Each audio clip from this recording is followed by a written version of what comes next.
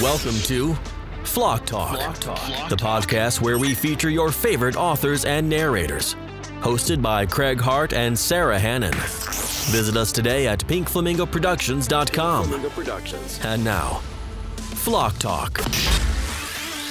Well, all you happy flockers out there, and welcome to Flock Talk. My name is Craig Hart, and I'm here with my reliable co-host, Sarah Hannon. Sarah, how are you doing today? Good. I'm so reliable. I was half an hour early for this interview. And yesterday we had a staff meeting. I was half an hour early for that. So it's not that I'm bad at writing things down. It's that I am reliable and I'm taking it and I'm running with it. And that is the story. That's good. That's really good. Awesome. Well, speaking of reliability, we have another awesome guest. Do you want to hit us off with a bio there, Sarah? Yes. Andrea K. Stein, the daughter of a trucker and an artist, never knew it would take the hard work ethic of her father to achieve the light-filled magic of her mother's art. A newspaper and publishing professional for 30 years, she ran away to the sea for 3 years, delivering yachts up and down the Caribbean and earning a USCG offshore captain's license. Now she tells award-winning tales of the high seas from her writing room in Colorado. Hi, Andrea. It's so nice to meet you. Nice to meet you, Sarah. I am fascinated by that bio. Me too. You must have a lot of stories about the sea. I do, and that's what I put in my novel. So great. Any storms at sea? I'm always fascinated by those. I had one where we were delivering a yacht from the boat show up in Annapolis, and we were taking a brand new boat down to Marsh Harbor, and a huge hurricane had just swept along the coast and gone through Marsh Harbor in the Bahamas, and the sea was very rough. It was blowing about 60 knots, which is about 65 miles an hour. And and we had to stop the boat because it couldn't sail. It was overwhelmed. It was only a 38-footer, and so we had to do only. So we had to do something called heaving to, where you back the sails and then the boat just kind of rocks like a cork in one place. And that was very interesting. And a lot of people ask me, weren't you terrified? You don't have time to be terrified. You're working as fast as you can to stay alive. And at one point, I got a radio transmission from a huge cruise ship. And he's like, "Are you okay?" And I'm like, "Oh yeah, we're fine." And so we did fine. I worked with this very experienced British delivery captain for 3 years, and he taught me so much about the sea, and I never really felt like it was dangerous out there with him. We really we went through a lot, but we survived. I've always read in books and seen in movies, and I've always wondered, what is the correct way to hit a wave? Well, you want to slice through it. You don't want to hit it broadside. Mm-hmm. But if you have a ship that's properly weighted, it will do what it needs to do. Once you have set it to be stationary, it will hit the waves the way it needs to, because the ships are designed. Most of the ships I delivered were Beneteaus, and that's a French company that has a factory in Charleston, South Carolina, and they have wonderful ship designers. They sail so well on the ocean. I really never had a problem. It's hard work. It's really hard work, but I loved it. It was fun.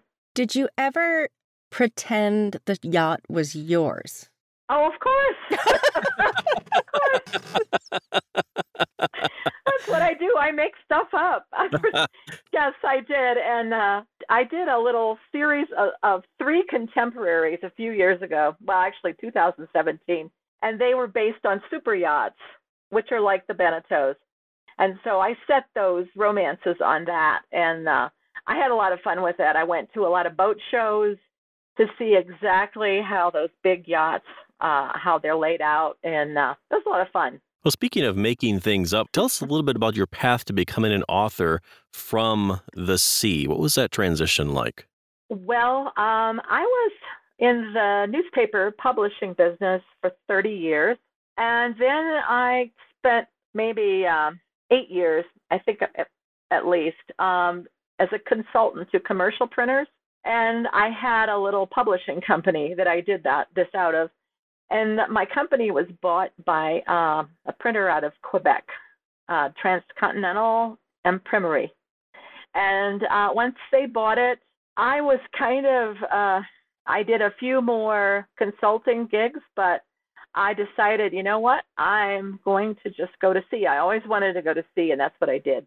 So one of the things I admire about writing as a career, profession, hobby, is that you can start it at any time. Do you think you have to be born a writer, or do you think that like going through all those life experiences like you had can make basically anyone a writer? I think writing is something, and people come to me and say, I have a great idea for a book. Yeah, I'll give you the idea, and you write it. And I'm like, no, that's not how it works. I think writers are writers. I think if you don't write because you have to write, then it's really going to be a hard job, because I do 3 or 4 books a year, and that's really hard work. If you don't really write from a well of of happiness or that you love, of things you love, then it's going to be hard work, and I think it's going to show through to your readers. I think they'll feel that when they read your books, that you're kind of you're trying too hard. But I don't know. I'm not an expert, but I've always been a writer. I wrote for newspapers. I was an editor. I was a photographer, and in between, I always wrote. I'm constantly writing stuff. So I guess maybe there's a way to decide to be a writer and then figure it out. And I'm sure a lot of people do that, but I wouldn't. I don't think I could. You have a regular output of books. What is your writing schedule like? Do you write every day? Do you have a daily word limit? How does that work for you?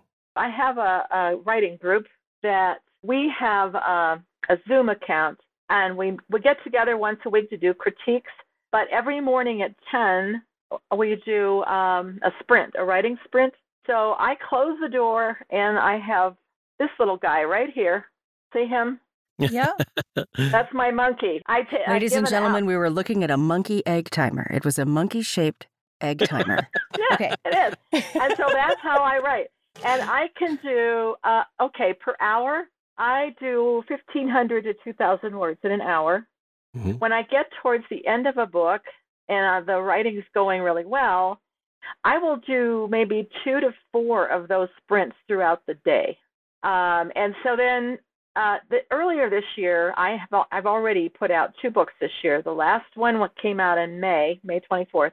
And so I am taking some time off to give my brain a rest, and my hands, because I've got carpal tunnel going on, of course.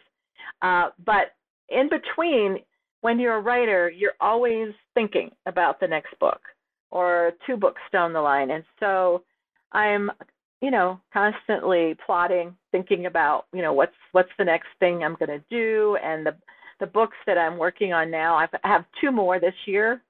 And one, I'm kind of in the first third of it, which is a Christmas book that comes out December 4th. And then I have another one at the end of the year that's going to be a lot of fun. It's called Sex, Lies, and Forbidden Desires. And it's a Can I narrate that? Yes, you can. It's a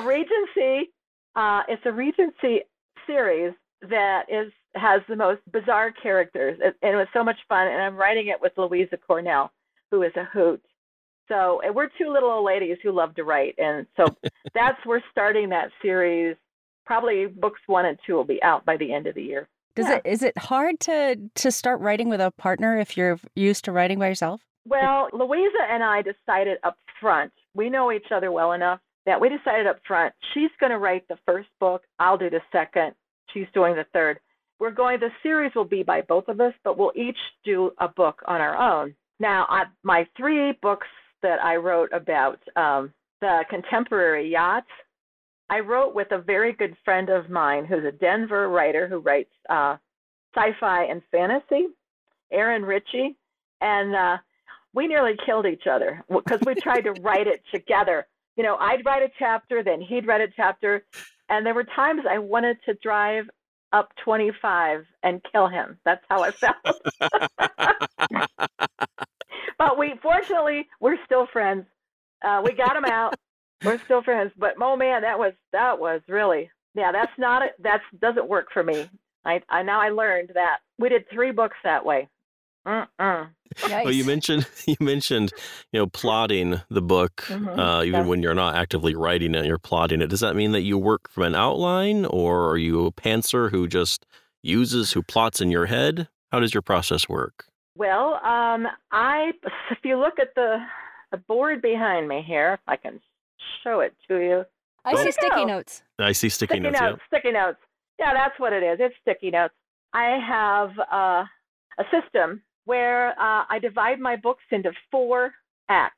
And there's Act 1, then there's 2A and 2B, the long middle that people grind their teeth over. And then there's Act 3. And so I really like the long middle. I have a good time with it. I have the sticky notes. I know what's going to happen. But when I write a romance, I need to get in that book and roll around in the mud with the characters. I have to get in there, and every day I'm writing something or thinking about them. And once I get to that point and I know exactly who they are and how they're going to react to each other, then it goes really quickly. And I don't do like really precise outlines. You can't, because my characters often take off on tangents of their own. They just decide to do something and they leave me behind in the dust. And I'm like, where'd they go? So I can't really outline precisely. It sounds like a beat writer. There's a book called Save the Cat, and it's less about. That's my book. I use Save the Cat a lot, and I like Gwen Hayes, who used to be an editor with Harlequin. She wrote a book of romance beats based on Save the Cat, and I use that. I swear, that's my Bible. And you can get that on Amazon. It's a real simple, easy, fast read, and it makes so much sense for people like me. Do you ever come up against writer's block? How do you handle it, if you do? I honestly don't think there is such a thing as writer's block. I don't. And I think if someone truly is blocked and they're a writer and they really want to write, they need to get some therapy. And I'm not being facetious. I'm serious. Because if you're a writer and you have all these ideas spinning around in your head, you just, and I think some people think they're blocked because they don't sit their can in the chair and write. Put your hands on the keyboard and you will write. That's the key, is don't think about it. And sometimes, have you ever had a big project that you procrastinated forever because you were afraid? That's my life. Because you're afraid to start it. You're afraid. We're all afraid of failure. And I think it's kind of bound up in that. But like I say, I just get in there in the mud with my characters and roll around with them. And once I do, then the story flows. I know what it is because they tell me what it is. They know. My characters know what they want to do. Yeah, and there's something about writing too. We talk about fear of failure if you feel you have failed at something like writing it, because it's such a personal thing. That's one reason I think why bad reviews sting so much with something like writing, because it's like, Well, I just, I went to a conference, an online conference, and Eloisa James was the keynote speaker, and I just love her. And I thought that I was crazy because I make my writing partner read my reviews. I can't read them. I can't, because here's what happens. If they're bad, you feel like a piece of crap. Well, it's so personal. It is. But here's the thing. If they're really good and they say, oh, my God, this is wonderful, blah, blah, blah, and then you're like, oh, I'm pretty good. And then you can't write either. So I don't read them at all. And Eloisa James doesn't either. She says, don't read your reviews. Yeah. So, I think that's good advice. I look at the averages on Amazon. If I had a 3-star average, I'd be worried, and I would read them to see what I'm doing wrong. But so far, I haven't gone into the toilet. My reviews so far. Speaking of advice, what is a piece of advice that you would give to a beginning writer? I think the most important thing, I have about 13 or 14 different titles now on Amazon, and they're all fiction. The first book that I wrote, my first romance novel, took me 7 years to figure it out. 7 years. And writing fiction, when you've been a journalist for so many years, it's very difficult to switch gears. And I just went to every conference, every class I could find. I found a critique group, which really helped me a lot. And so don't be afraid to ask for help if you're a beginning writer, because there's a lot of people they're happy to help. They want to help you. Just reach out, and you need a group. You need a posse. So find a critique group or join something like a regional writers group. Or here in Colorado, we have the Rocky Mountain Fiction Writers, and we have the Pikes Peak Writers, both great groups, and they've got people that will help you. And when you go to a conference, don't sit in a corner because you think nobody wants to talk to you. Go get yourself a Coke or some other beverage of choice, and go just walk around and talk to people. And, if you feel stupid, that's fine. Just try it. And there's so many people that really want to help you. Good advice. That's great advice, yeah. That wraps up our primary interview portion. Now for a section we like to call Hot Six. You ready? I'm ready. Okay. Buckle up, listeners. It's time for Hot Six. Question 1. What is the most overrated book you've read? I can't think of one. I love everything I've read so far. I read all kinds of stuff. I read nonfiction. I read bestsellers, women's fiction. But overrated, if something is praised to the heavens and everybody on the planet wants to buy it and read it, I kind of hang back and see what happens. I think that is Fair perfectly enough. acceptable answer. Yeah. Mm-hmm. Question 2. What famous literary work have you never read, but feel like you should have? Ulysses. Yeah, it's a good one. Everybody I know. My poor husband actually bought it a few years ago when we went to Dublin because he thought he should read it. And it's been I'll bet 8 years, and he's still reading it. That's wonderful. I know there must be something great in there, but I don't know what it is. Question 3. If you could be any animal for one day, what would you be? Raccoons. They are the most clever critters on the planet. They can get into a garbage can in 10 seconds flat, even if you secure it. And they appear to have a really good time at night. So it reminds me, it's not about raccoons, but I saw somebody asked a park ranger why they're having such a difficult time inventing garbage dumpsters that bears can't get into. And his answer was, well, we have discovered that the overlap between the smartest bears and the dumbest tourists is much larger than we expected. So if we build it too difficult for bears to get into, there are too many humans who can't figure it out either. Well, we have them here in Colorado, and I can't tell you how many times at a park or a hiking trail, someone will come up to me, how do you open that thing? Why is it built like that? I'm like, well, the bears have figured it out. All right. Question 4. What is your biggest grammatical pet peeve? People who don't use commas. I hate that. And it's like, commas are important. They can make a huge difference. But I have people who spell phonetically, which is really no fault of their own. They went through some kind of experimental thing when they were in grade school, probably, poor things. But yeah, commas and spelling phonetically. That's it. Okay, question 5. Looking back over your entire lifetime, what is your most embarrassing favorite song? Okay, let's see. You really secretly rocked out to this and people would judge you. Maybe. Oh yeah. Oh, the lion sleeps tonight. Yeah. Yeah. Yeah. That was, I did some really stupid things to that.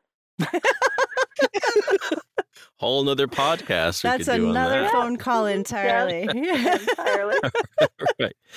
Question 6. What is one thing you wish you could uninvent, as in it would no longer exist?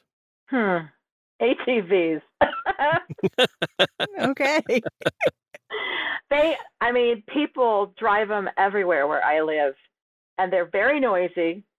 And the people who are driving them don't pay any attention to where they're going. They're just, I wish that someone would have thought a second time before doing that. So maybe we just uninvent ATV drivers? Oh, that'd be good too. Yeah. Just kidding, ATV drivers. I know you're a large subset of our audience. There's just some sort of Venn diagram in there somewhere, but we'll figure that out later. Mm-hmm. All right, Andrea, this has been so great. Thank you so much for joining us on Flock Talk. I really appreciate your time. Well, thank you so much, and I hope to see you soon. Absolutely. Right, this has been delightful. You've been listening to Flock Talk, the podcast where we feature your favorite authors and narrators. Hosted by Craig Hart and Sarah Hannon. This podcast is produced by Pink Flamingo Productions. Editing by Craig Hart. Visit us today at pinkflamingoproductions.com.